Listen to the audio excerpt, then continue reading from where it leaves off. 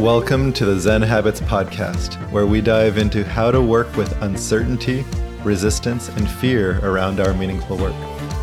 This is for anyone who wants to create an impact in the world and cares deeply enough to do the work. I'm your host, Leo Babauta, creator of the Zen Habits blog.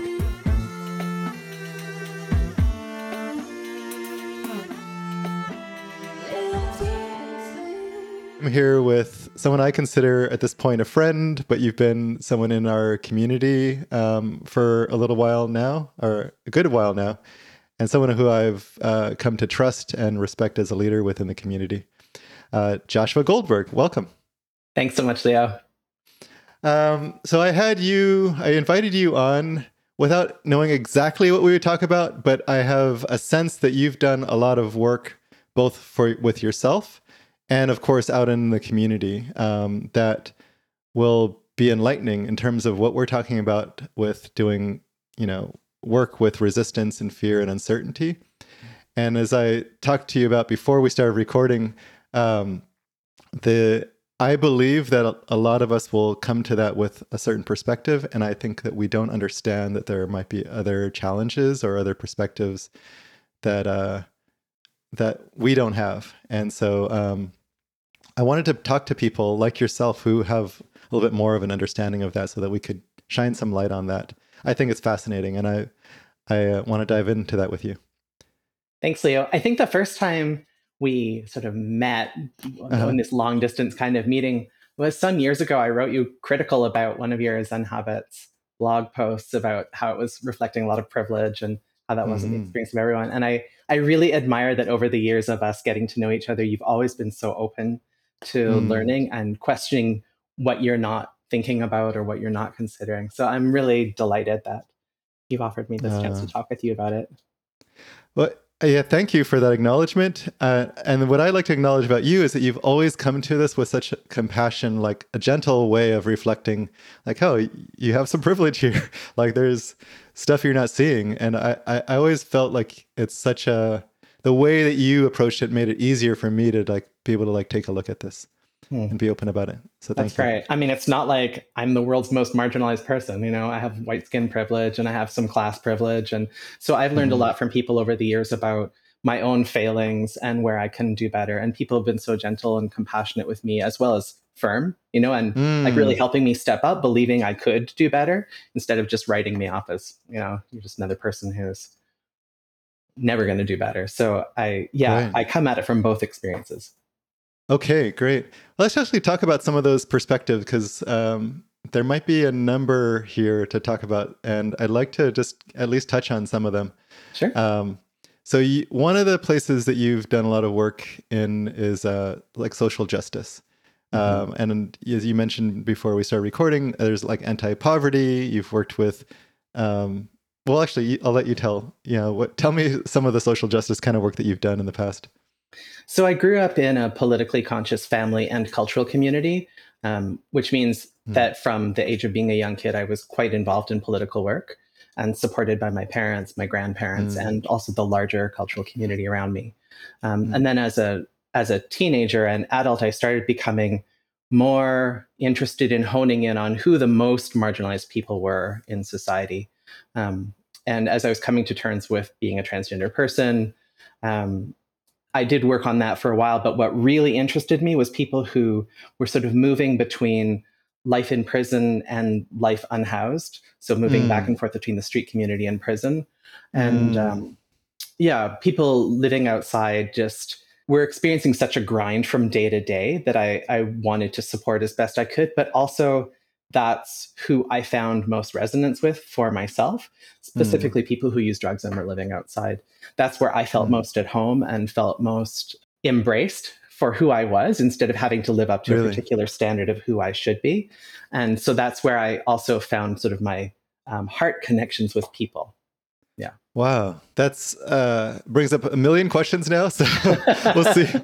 I think that's quite fascinating because I think for a lot of us, I include myself in people who've grown up with privilege, we actually we feel less comfortable out, in those kinds of places with that community. And the fact that you feel more at home and embraced there, I find that to be fascinating and really beautiful. Yeah, I mean, it's not that it's always easy, um, Hmm. because I have a home and lots of wealth compared to most people who are unhoused. And so navigating across those lines of power and privilege, and especially up here in Canada where I live, poverty is so intensely racialized as well. So it's often Mm, Indigenous and Black people who are the most marginalized, both in prison system and in terms of the street community.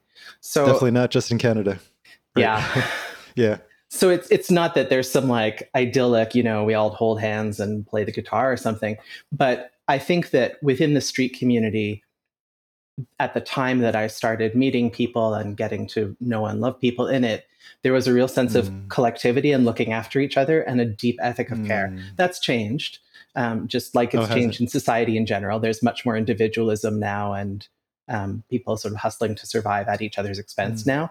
But when I was really diving in my early 20s, yeah, just the generosity and care, I didn't see that in mainstream society. And I didn't see acceptance of people like me either. Like in normal society, in normie world, I was a bit of a freak because at that time, being visibly transgender wasn't maybe as understood as it is now.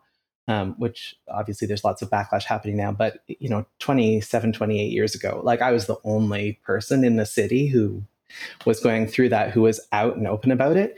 And people in mm. the street community just didn't care, like they Really? really didn't care at all. They cared about how I acted rather than who I was, which for me Mm. was very liberating. And I Wow. still think of people from that time and the gifts that they gave me around accepting who I was and not being afraid to be who I was. I'm finding myself very, very moved by that. That's a really, really beautiful thing. What an incredible like lesson of self acceptance to be able to get in a place that I think most of us would find surprising, and that's just because we don't know much about it. Okay, so you've mentioned a number of perspectives that I'd love to like touch on. So you've mentioned being a transgender person. You've mentioned people are unhoused, and with dealing with poverty, people in prison. I guess racial perspectives as well. So people who are Black and Indigenous. I feel like there's one more that I'm missing that you've mentioned, but It all intersects. it I all mean, so intersects. many of Okay. the people who are in that situation are also disabled. So a Ah, huge percentage of people who are moving between prisons and the street are have disabilities, often multiple disabilities. So again, for me, there was that point of connection. Yeah. did you ever, as someone moving into these spaces, I know that you've talked about feeling embraced. Did you ever have to deal with your own uncertainty and discomfort of stepping into these spaces?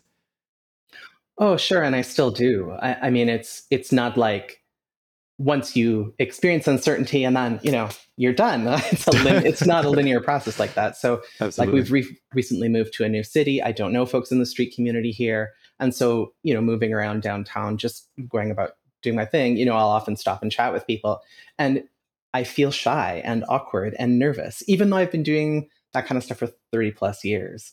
And some Yeah. of my deepest relationships have been with folks in the street community, but I still, Mm. it's meeting someone new for the first time. I still feel uncertain and awkward, just like I did back at the start. But that would be true of meeting anyone anywhere. I'm going to True. a new rec center and I'm meeting people in my Zumba class there and I'm shy and awkward and nervous. So it's not like I'm more nervous or more uncertain when I'm meeting folks who are unhoused. Okay. I actually find it easier, honestly, because my experience, not wanting to stereotype, I mean, there's great diversity, but most of the people who I end up chatting with are folks who are really gregarious and outgoing and actually Oh, want to have a really? conversation, Oh, that's and cool. are funny. Like to survive, you have to be able to find the humor, and so it's often quite easy to have those conversations compared to like when I try and interact with someone who wants to talk about their recent cruise ship trip or something that like I can't relate to at all, and I think I probably look quite stiff and awkward. Whereas when it's someone talking about stuff that I know about, it's easy to share a laugh over that. So That makes sense. yeah. Is there anything that you've found to help to deal with that discomfort of, going up to people and starting a conversation? I just don't take myself that seriously. And, I can kind of tell like who wants to talk and who doesn't want to talk. I'll often look people in the eye and smile. And if someone, that's often an experience people don't have. So sometimes they're taken aback, and I can see the kind of like, why are you looking at me? What's going on here? But then the smile happens, and then they're like, often we'll start talking, and often will ask me for something. Like, do I have a smoke? Do I have bus tickets or whatever? And if I do, then I say yes. And if I don't, then I say no. And so we just have a really straightforward initial interaction. And often people will offer me a blessing, like say, I hope you have a really good day, or, just wish me something well. And that offers an opportunity to wish them something well, which then again facilitates some kind of connection. So it's just about kind of reading the situation, but from a very human perspective, not a like analytic in your head, but like human to human, what's going on here? Is this someone who wants to chat, or is it someone who's doing their thing and doesn't want to be interrupted? Just like, again, when I'm walking down the street in our neighborhood, there's people sitting on their porch, and sometimes I'll stop and have a chat. And sometimes it's clear to me that they don't want to chat with me. So respecting that. Beautiful. Thank you for sharing that. Is there, as someone who would like to start conversations more with people who are unhoused or facing these kinds of challenges, like, is there anything that you would tell me? Like, is it something that we could all be doing? Even if we don't have 30 years of experience. Yeah. Just to be a human, like if you stop and say hi to someone at the grocery store, then you can stop and say hi to someone who's unhoused. We're all people. But I think so often there's this kind of like worry about doing it wrong. And then the stigma comes up, and like, what if they ask me for something and I don't want to give it to them? And like, so that's all just nonsense, to be honest. It's exactly the same kind of exchange as you would have with any other stranger. And you do that probably many times a day. So, I'm someone who's actually really painfully shy, and I don't have probably as many social interactions with people as many more outgoing folks do. But, for me, walking a 15-minute stretch from here to the rec center, I'll say hi to lots of people because there's so many friendly people in this neighborhood. And we might just stop and have like a 2-second chat, how's your day going? And being prepared to actually hear the answer to that, not just like keeping it at a very surface. Oh, it's fine. How about you? But like, really, how are things going? And sometimes they're not going well, and people are in a lot of distress. But that's okay. You don't have to rescue anyone. You don't have to fix anything. It's just being with a human being, just like we are, whether it's with our family or loved ones or any random stranger anywhere. It's not different than that. That's so great. Thank you for sharing that. I feel a bit more enlightened, and I just love the such a human approach. I think we forget how simple that can be.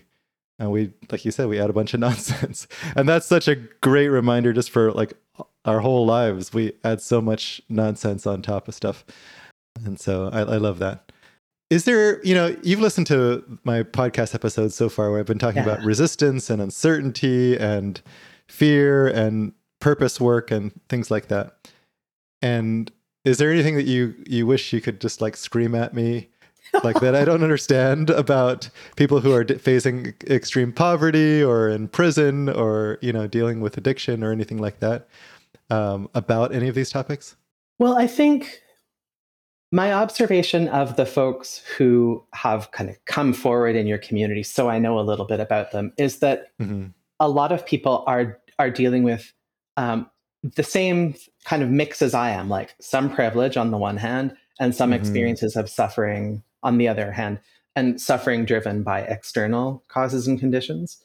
And, I'm struck by how many people in your community are dealing with serious illness, or that actually one of the ways I first kind of connected with your social media community was I was looking at your Facebook and I was griping to myself like, oh, this is all people who are, wanting to like make more money or do better. And then there was someone with very late stage MS who was confined to a wheelchair and needed help with everything. And I reached out to her and I was like, oh, do you want to do some one-on-one work together? Because I felt like she could understand where I was coming from at that time. I was really disabled myself. And, I think that there's no one kind of person who comes into your community, but maybe the folks who are more front and center are the people who connect around like the exercise goals, or like the folks who already have quite a bit going on and just want a little bit of extra, or like some of the creative folks who are amazing in your community who are Hmm. working on writing or launching a business, or I don't have as much sense of those what those folks are going through personally in their lives that Hmm. is challenging, but clearly, wanting to do meaningful work and purposeful work. I guess my question is like, is there a way to go a little bit deeper and not have it Hmm. be about accumulating wealth or accumulating friends or that kind of grasping for like more and more, but like actually living in the world in a way that really felt meaningful, which might not be social justice for everyone. There's lots of folks who are doing work on climate change, which is, of course, tied to social justice. But, maybe it's something as simple as like looking after a senior who lives down the block who's really Hmm. lonely and doesn't have anyone visiting. Or there's lots of like just kind, caring ways we can interconnect. But so often, some of the ways your work gets interpreted seems to be about the kind of like exercise, lose weight, improve my diet, those Make some kinds of money. things, and Yeah. not like how do we live in this world together in a really deep and meaningful and caring way. So I'm Mm. curious how to translate it, and that's been my experiment with your work for the last, I don't know, 7 or 8 years. Is like, how do I? Because what you offer is amazing, but how do I translate this into who I want to be in the world, which isn't necessarily that other stuff, even though self care is important, of course. Sure. If you're someone with, dealing with disability, whether you have MS or some other, like a physical disability, I'm wondering what's different about that perspective. I imagine there's a lot different. So, but from someone who wants to like exercise and make some money and do a bunch of creative stuff, like what are they? What is this person facing that might be a different perspective? Well, there's no one experience. There's people who Sure. have disabilities who are super privileged in every other way and, have all the tech and like lots of options. Sure. I guess, sometimes I feel like the power of your work, but also the danger of your work is that it's a lot about shifting your own mindset. And Mm. that's so amazing. And that's most of the work I've done with people in prison is like, you are in a terrible situation. There is no sugarcoating that. But how can you still find freedom in this terrible situation while not pretending it's not a terrible situation? Mm. And I think that's an amazing thing to offer when it's tied into acknowledging the external things that are going on. But I think the danger of that is it can become like there are no external problems. It's all in my Mm. mind. And if I just change my mindset, then there are no barriers, which ignores the day to day. So, like when I was severely disabled last year, had only use of one arm and not the other arm and not my legs, it wasn't a matter of like, get out into nature and experience exercise. Like, I couldn't do that because of the way society is set up to limit the mobility of people who are in wheelchairs. So, it's at times like that in my life where I have been more disabled or more impacted by illness or by other factors that relate to how society constrains people in that situation, that I've felt the most frustrated with not being able to figure out how to apply your work to my own situation. Mm. What did you find? You said you've been working to translate this stuff. How did you translate it for yourself in that situation? Well, I don't think I did. I think Mm. where I've succeeded the most in your work is when I've been more well. I still haven't found a way to like really translate what you're offering other than just embracing uncertainty rather than trying to control it and limit it. That's the one piece. And so when you started doing the uncertainty challenges, that was a way for me back into your work again, because I'm like, Mm. oh, uncertainty. I don't know what my body's going to do next. So that was a way I could really lean in. And then in that community too, I think maybe more than some of your other communities, there's folks who are really dealing with like the uncertainty of a cancer diagnosis or Right. Right. the uncertainty of living with bipolar illness, or there's folks who are leaning into the uncertainty around those kinds of things as well. So again, an easier way for me to sort of figure out how to apply it in my day-to-day life. But yeah, when I was, Yeah. when I had terrible agoraphobia for years and like couldn't even leave my bedroom, was trying to figure out how to move the bathroom into my bedroom, there just wasn't really a way I could figure out to translate your work because my struggles in my life were so shrunk down at that point. Mm. And I think that your work is most easy to figure out how to apply when life has a few more options. So I can't see a way into your work for the folks who I connect with in the street community. It's just not going to speak to their immediate reality. Like uncertainty about where you're going to sleep that night is a really, really different thing than when you're trying to create something and you feel a bit nervous about putting it out into the world. And that's not to minimize the terror No, of I that, totally get but it. they're just different experiences. Absolutely. Well, if we take my work out of it, like the Leo, the Zen habit stuff out of it, what would you what would help with someone who's dealing with that kind of uncertainty of like where you're going to sleep? I think the ability to stay present with it, Mm. to not try and fix it or solve it. Folks are so resilient. Like there are people who have just become unhoused for the very first time in their lives, and that's a different situation. But mostly people have been dealing with that for a while already by the time we have a chat. Um, and they already know how to survive that and might be miserable on one particular day. Like it's really grinding them down on day where it's particularly hot, particularly cold, or, really rainy. And it just the frustration of the constant displacement and people being nasty to them. Like it does wear on people and they are having a particularly bad day. But mostly people know how to survive in ways that I probably wouldn't. I'd Mm. be much more hapless if I was in that situation. So sometimes it's just like offering to witness that someone is raging or that someone is so frustrated and to reflect that, yeah, this does suck. And it's Mm. unfair and it doesn't have to be this way. It's not your fault you're in this situation. It's a societal problem. So, yeah, often I find that's what folks need is like the acknowledgement that they're human beings and it's really unfair that they're Mm. in this situation. People don't need me to like call a shelter. They know all the services around town already, and they don't need me to rush in and you know offer solutions or suggestions. Or that's not what it's about. Yeah. But saying, "Oh, Acknowledging just they're stay with human the beings. uncertainty, open to the uncertainty," like I would never say that. you Is know. there a way for them to be able to embrace the uncertainty other than saying something like that? Do you see a way in? Well, people do embrace it with Mm. humor, and I mean, in the old school days, generosity. So, like some of what I learned was from women in the street community who really had like a lot of uncertainty about their safety on a minute by minute basis, especially sex Mm. workers.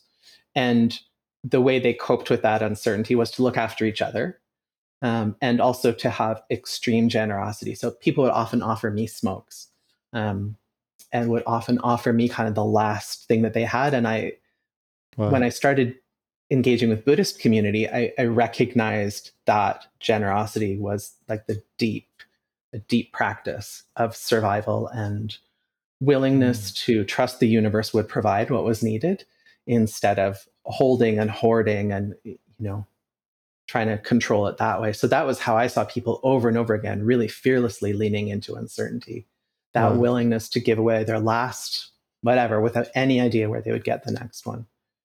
And I see people share food in the street community with each other all the time. Like just the other day, I was at a bus shelter and there was a woman who had just experienced some violence and was bleeding, and she was really upset. And the person next to me in the bus shelter, who was also visibly poor, visibly indigenous, said, "Hey, do you need a sandwich?" And he offered his sandwich to her. And I see that all the time.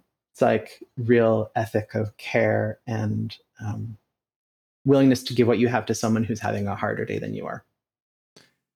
Yeah, that's amazing. Um, I think this is stuff that I don't ever see. And just Oh, you being really? able to relate these stories to me, like it brings a lot of humanity to something that I wanted like turn a blind eye to just because of my own discomfort. Can I ask you some questions? Yes, ask. So I'm just surprised to hear that you don't see it because I think it's everywhere. Do you live in like a really small town where there aren't people who are visibly unhoused or There are people who are visibly unhoused all around. Yes. So no, it's not that they're not around. It's that I don't know. I feel uncertainty about how to interact with them, and so I might smile and say hi if they seem open to it. But in general, I don't have conversations. I don't know much about their lives. I wonder about it, but I don't take the time to find out more. Oh, I'm sad for you, honestly. Like that connection for me has been one of the best things in my life. I hope that you find a way to, I would love um, to. if you drive, a simple way is just stop driving. Take public transit and walk, because yeah, being in a car cuts you off so much from interacting with Yeah, people. But I think you'll that's find true. it a really, people are lovely. And not Mm. everyone, just like house people. Some people are jerks, but yeah, uh, the best jokes, the best like, yeah, yeah. Okay. Well, I'm inspired to open to that more. I think there are some people who I've passed who it feels like they might have like mental illness issues with that, and I'm unsure how to like interact with that. well, you're interacting right now with someone with mental illness and you're not scared of Mm. me. And I mean, maybe Oh, if we were in person, it'd be different. You would be, but you right. already know how to interact with people with mental illness. There's just Mm. a layer of stigma and fear that comes up when you see someone who like looks like they haven't had a shower in a while and they look really poor and they're talking to themselves, or Right. you Right. know, that I've done all those things. Like I've been psychotic and been on antipsychotics and been hospitalized, but you find a way to interact with me. So Mm. it's not different.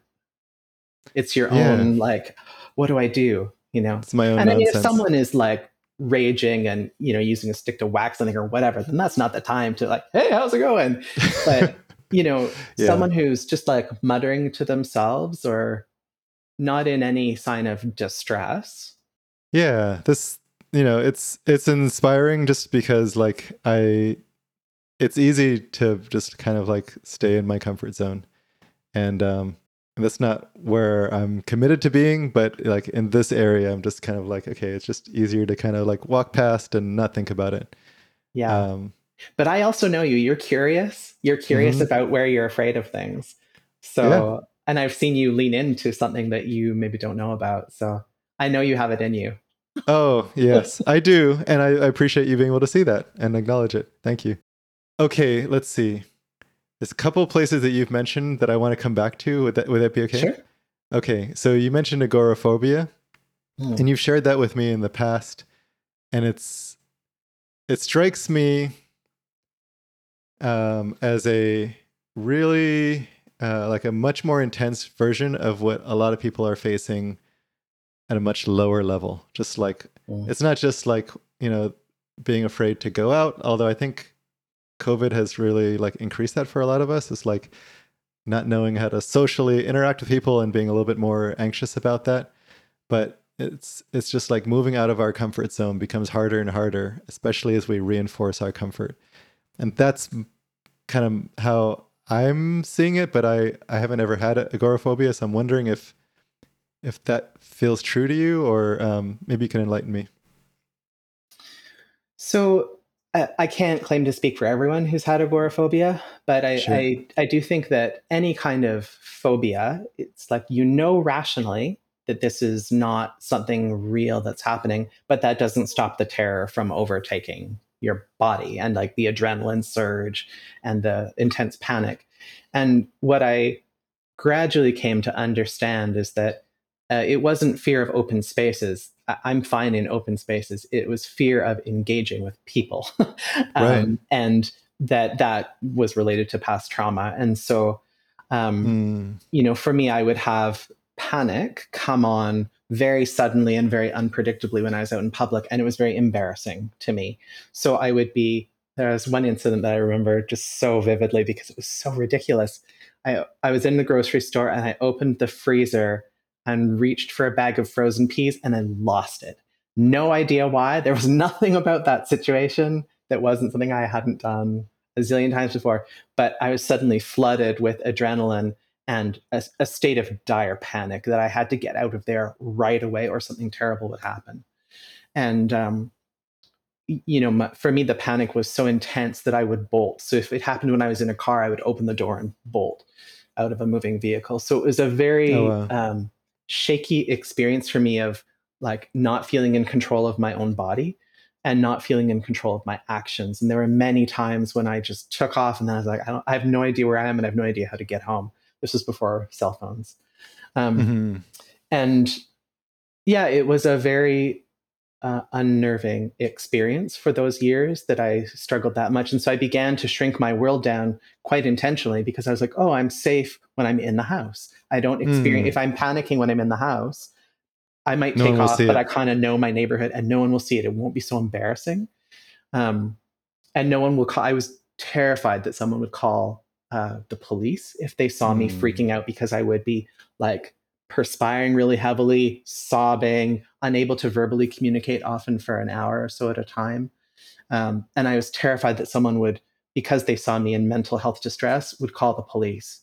Hmm. And because I've done lots of work against policing and have had a friend killed by the police, that was also a Hmm. very terrifying prospect for me. So I stopped leaving the house, and it made sense to me at the time, that I was safe inside the house. And then it started to happen inside the house. I was like, oh, I'm not really safe in the living room. I should go into my room. And I eventually kind of confined myself to this little like 8 by 9 foot room and kept the door shut and the curtains drawn all the time. And my partner at that time, it was very distressing for them and very hard on them. Sure. And I have a lot of regret about that. Hmm. But eventually I started to read about it. I hadn't seen a mental health professional because I hadn't been able to leave the house.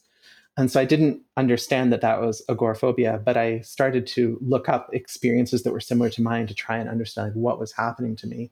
And gradually understood that to treat agoraphobia, you have to be willing to move outside your comfort zone. And that began for me a long process of um, being fine that I have panic sometimes and look weird and that it unnerves people. And, but it's just, it's who part of my how I am and who I am, and it's not a big deal. And Hmm. if I'm not embarrassed, then other people's reaction is their problem. Actually, I'm not a danger to anyone. I just look in ways that for them are unnerving, and that's their problem, not mine. So I Hmm. worry less about taking the bus and doing things where I'm like, man, I'm in this space with a lot of people. What if I like freak out? Which has happened to me many times. I have freaked out on the bus, and it's been fine. So it just it was like accepting that I wasn't in control of my actions and really accepting that I'm not in control of most of life and I'm fine. Both are true. So Yeah. when I was kept trying to exert more control, that led me in the wrong direction. It was opening up to not being in control and that I was okay. That was for me the way out of that experience. Such a power, like there's so much powerful stuff there that I think applies to everyone's lives.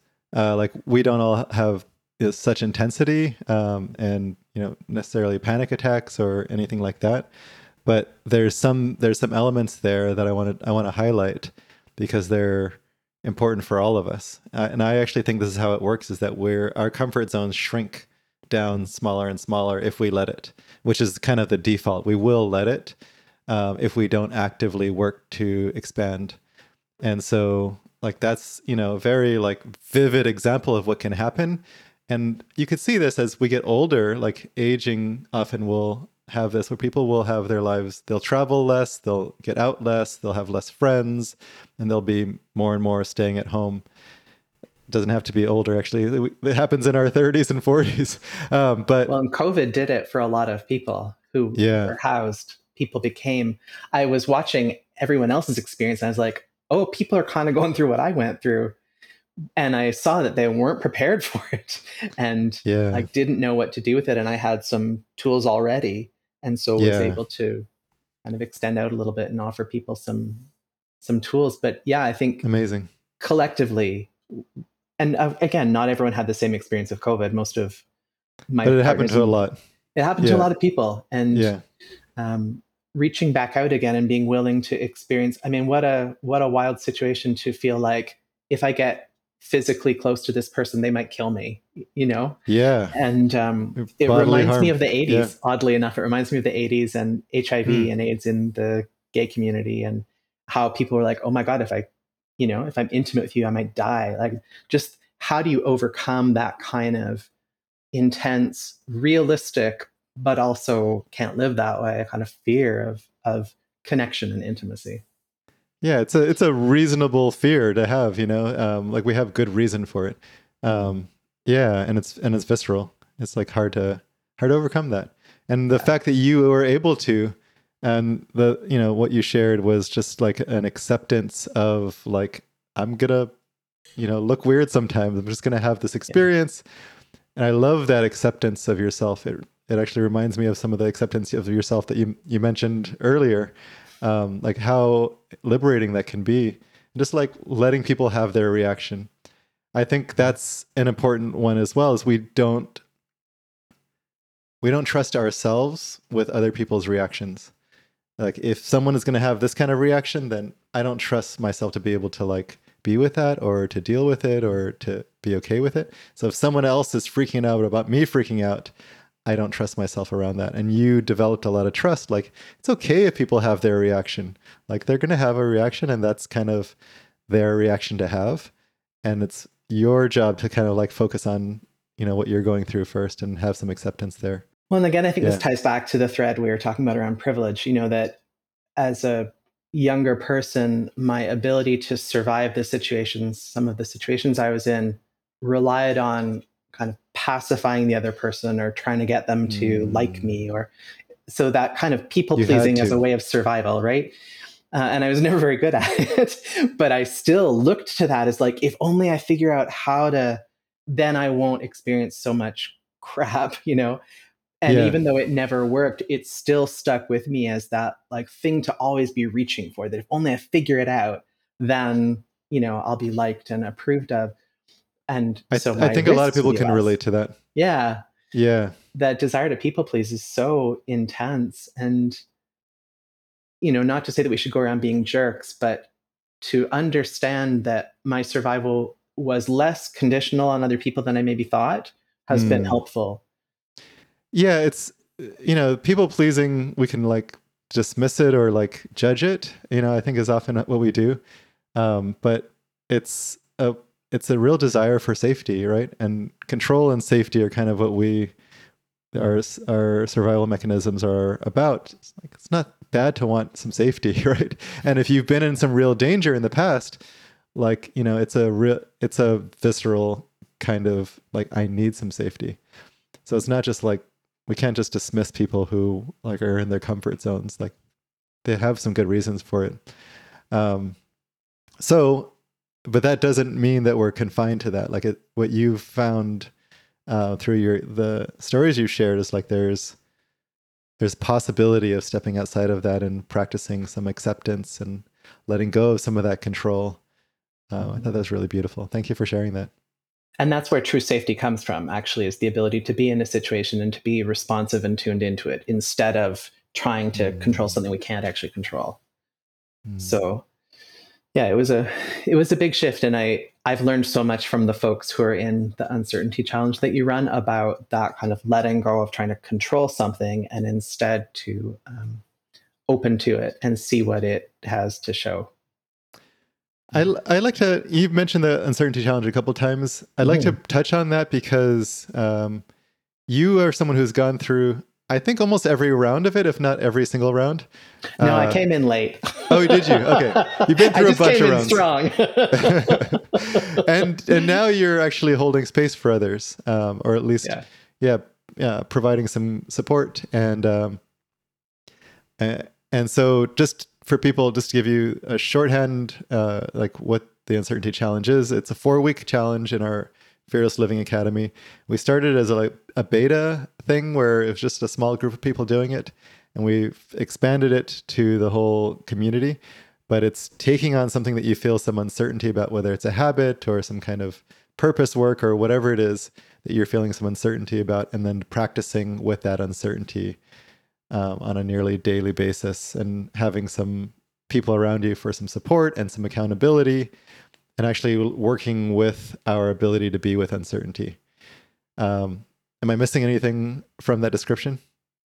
No, it's great. Okay, great. And so we're learning a lot from people who are going through this, but I've been seeing some really amazing things happen within the community, and I give you a lot of credit. There's others as well, so not just you, but you've been really amazing. Like some of the most incredible qualities have come out. You've always had them, and you've done this in other places, but I've seen it there in the Uncertainty Challenge. So I really acknowledge you for the generosity that you are, the love and compassion that you are, and just that incredible presence. Thanks. When we talked about doing this podcast, it wasn't at all to plug the Uncertainty Challenge. Sure. It's just, so it's not like, oh yeah, now I'm going to subtly work in the Uncertainty Challenge. No, But I know. it's been so influential I did that, in my not life. you. Really. Like I'm talking about it with lots of people because Right. it's been so helpful at a time when I'm going through tremendous uncertainty that can't really be worked on in the challenge. My dad is dying, and someone who I was really, really close with and was a caregiver to for years died in January. So it's a time of just that uncertainty of how do I experience the world without the people who've been closest in my heart for a while.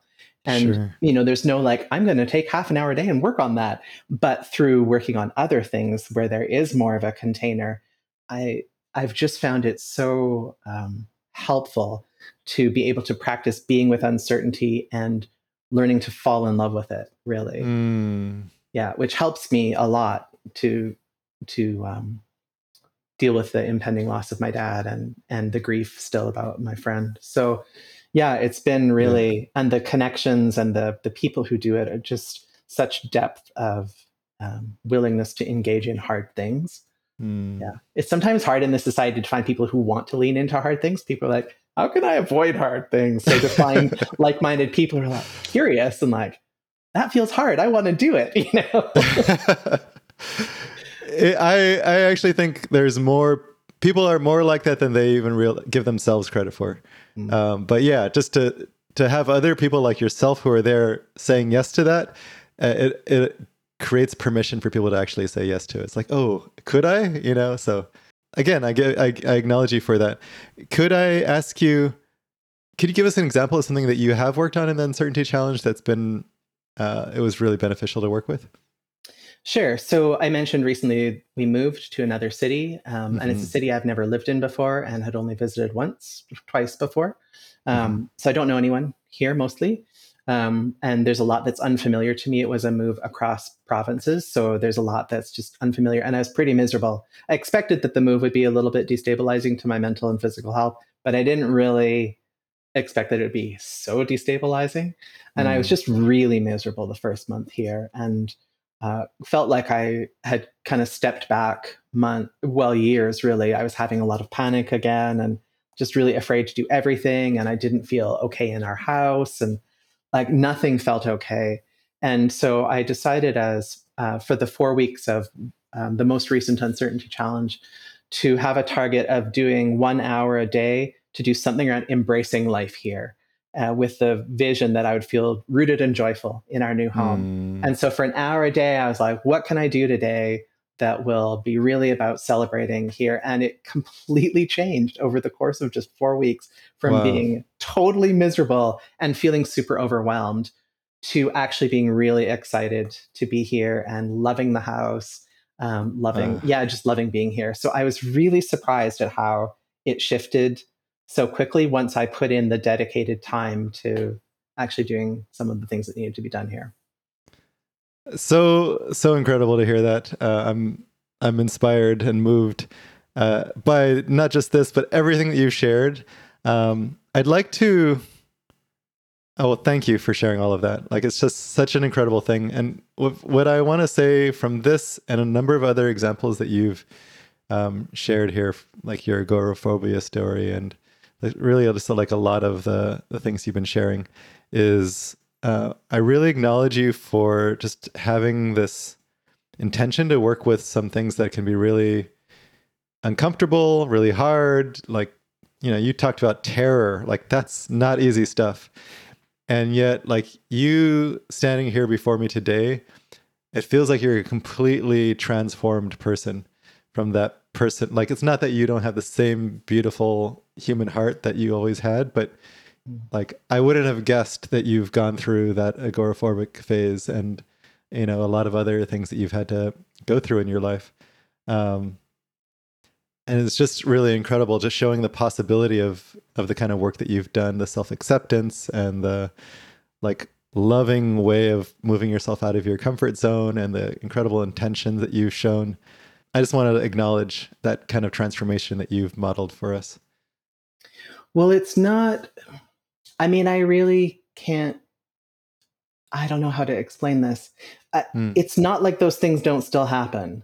You Sure. know, like this has been part of one of the frustrating things for me with dealing with, for example, being on disability benefits is Mm. I'm happy. I'm not miserable. I have worked really, really hard to be happy with my life. And so periodically when they reassess me, you know, they're like, well, if you're not miserable, then we're going to kick you off benefits. I'm like, I'm still disabled. Like I still don't sleep sometimes for long stretches of time. And I still have panic. You know, it's not like those things went Have gone away.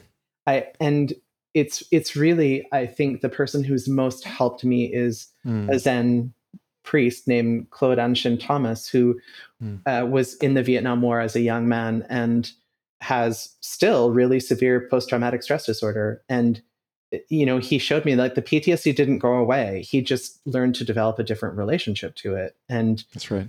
so it's this funny thing of like assumption that, you know, if you're happy, then you must be over it or like put it behind Mm. you, or and it's not like that. It's just that it's become integrated into my life in a way where I'm not struggling with it in the same ways that I used to, but it still Yeah. impacts my life on a day-to-day basis, if that makes sense. 100% makes sense. Yeah, thank Mm-hmm. you for sharing that, because the way that I put it, it might seem like it's all gone. You don't have to deal with that anymore. And I Yeah. love that you share that's still there. You're still dealing with it. And yet your relationship to it's changed. And thank People you for love the sharing that. transformation story. You know, they love the like from, you know, this terrible situation to like suddenly I see that all the time in how people relate to folks who are unhoused. Again, just looping back to what we were talking about Mm, earlier.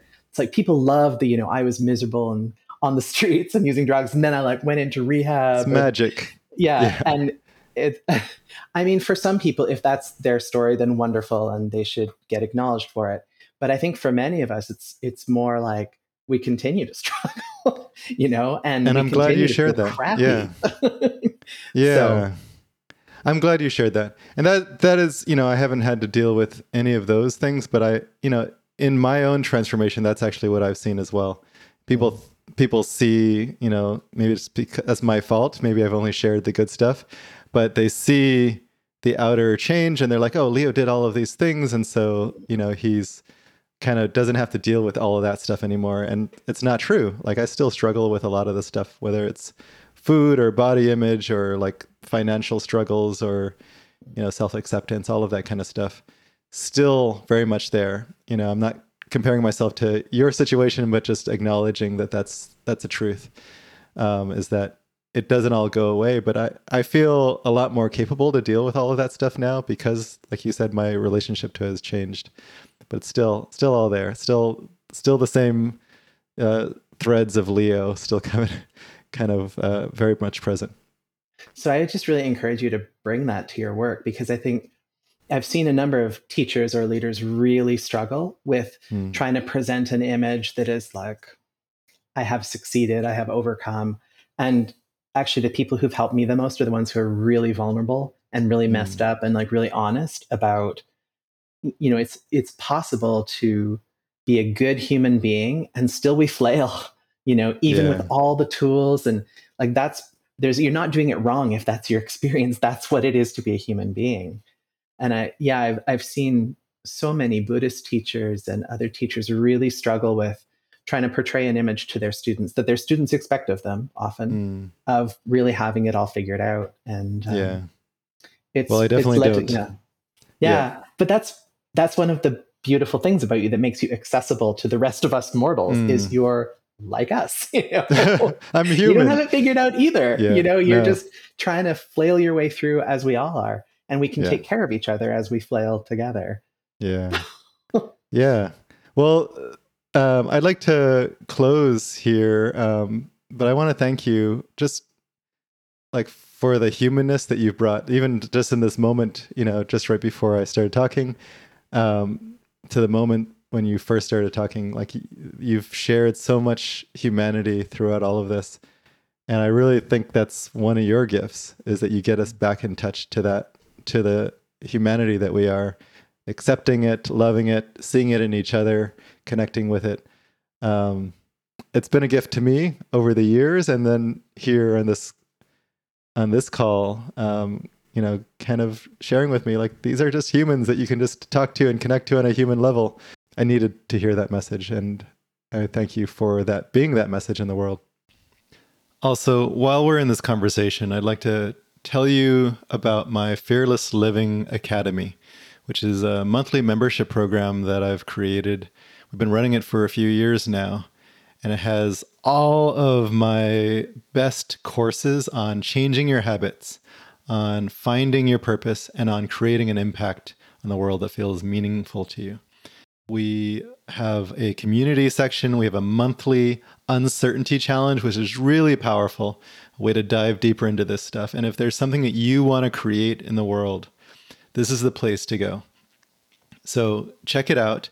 It's at zenhabits.net/fearless, and you'll be taken to a page to learn more about it. Fearless Living Academy, please check it out today. I love your work, Leo, and I'm so grateful for all that you continue to bring to community. So thank you. I'm sure we'll have many more conversations to come. Oh, yes, I hope so. Okay. Thank you, Joshua. Bye.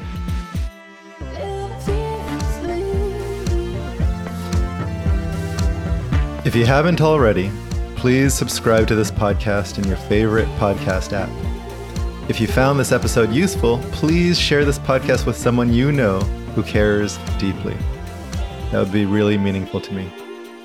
And if you'd like to dive deeper with me into this work, please check out the blog at zenhabits.net or get in touch at leo@zenhabits.net. Thanks for listening. And I hope you'll join me every Wednesday for more episodes of the Zen Habits podcast.